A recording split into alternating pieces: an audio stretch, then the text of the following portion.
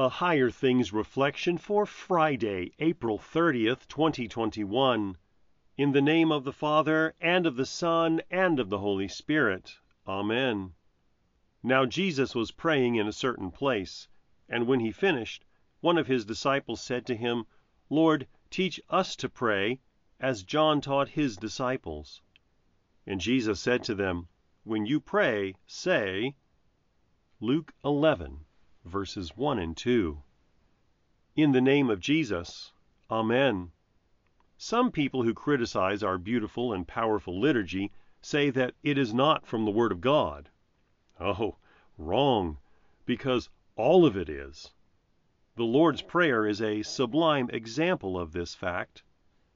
It is, of course, presented in two places in the New Testament, Matthew 6 and Luke 11. Matthew's version has 7 petitions, just like we learned it in the Catechism, and Luke's version has 5. But don't despair about the short version.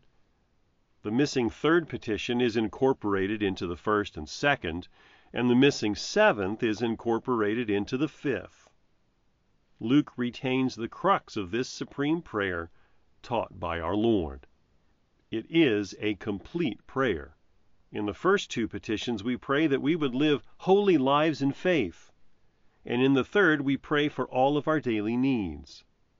The 4th petition regards sharing Christ's forgiveness with others, and in the 5th, we pray for spiritual protection. But Jesus teaches even more on prayer here in Luke 11. Jesus said, And I tell you, ask, and it will be given you. Seek, and you will find. Knock, and it will be opened to you. Look at this. Ask, seek, knock. What is the Lord emphasizing about prayer? Ask, ask, ask. Ask in faith. Ask away, according, of course, to His gracious will, and then trust Him. The sainted Reverend Dr. Robert Preuss taught that God always answers the prayers of His children, but rarely answers the way we think He should, and God always answers for our good. Pray for the 2 reasons that we've been given, that God commands us to pray, and that God has promised to bless us according to His will when we do. That's all the motivation we need. In the name of Jesus, Amen. Father, hallowed be your name. Your kingdom come.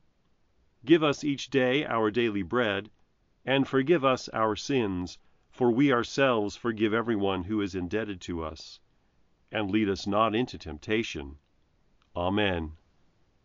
I believe in God, the Father Almighty, maker of heaven and earth, and in Jesus Christ, His only Son, our Lord, who was conceived by the Holy Spirit, born of the Virgin Mary, suffered under Pontius Pilate, was crucified, died, and was buried. He descended into hell. The 3rd day He rose again from the dead. He ascended into heaven and sits at the right hand of God, the Father Almighty. From thence He will come to judge the living and the dead. I believe in the Holy Spirit, the holy Christian Church, the communion of saints, the forgiveness of sins, the resurrection of the body, and the life everlasting. Amen. Our Father, who art in heaven, hallowed be thy name. Thy kingdom come. Thy will be done, on earth as it is in heaven. Give us this day our daily bread, and forgive us our trespasses, as we forgive those who trespass against us. And lead us not into temptation, but deliver us from evil. For thine is the kingdom, and the power, and the glory, forever and ever. Amen. I thank you, my heavenly Father, through Jesus Christ, your dear Son, that you have kept me this night from all harm and danger, and I pray that you would keep me this day also from sin and every evil, that all my doings and life may please you.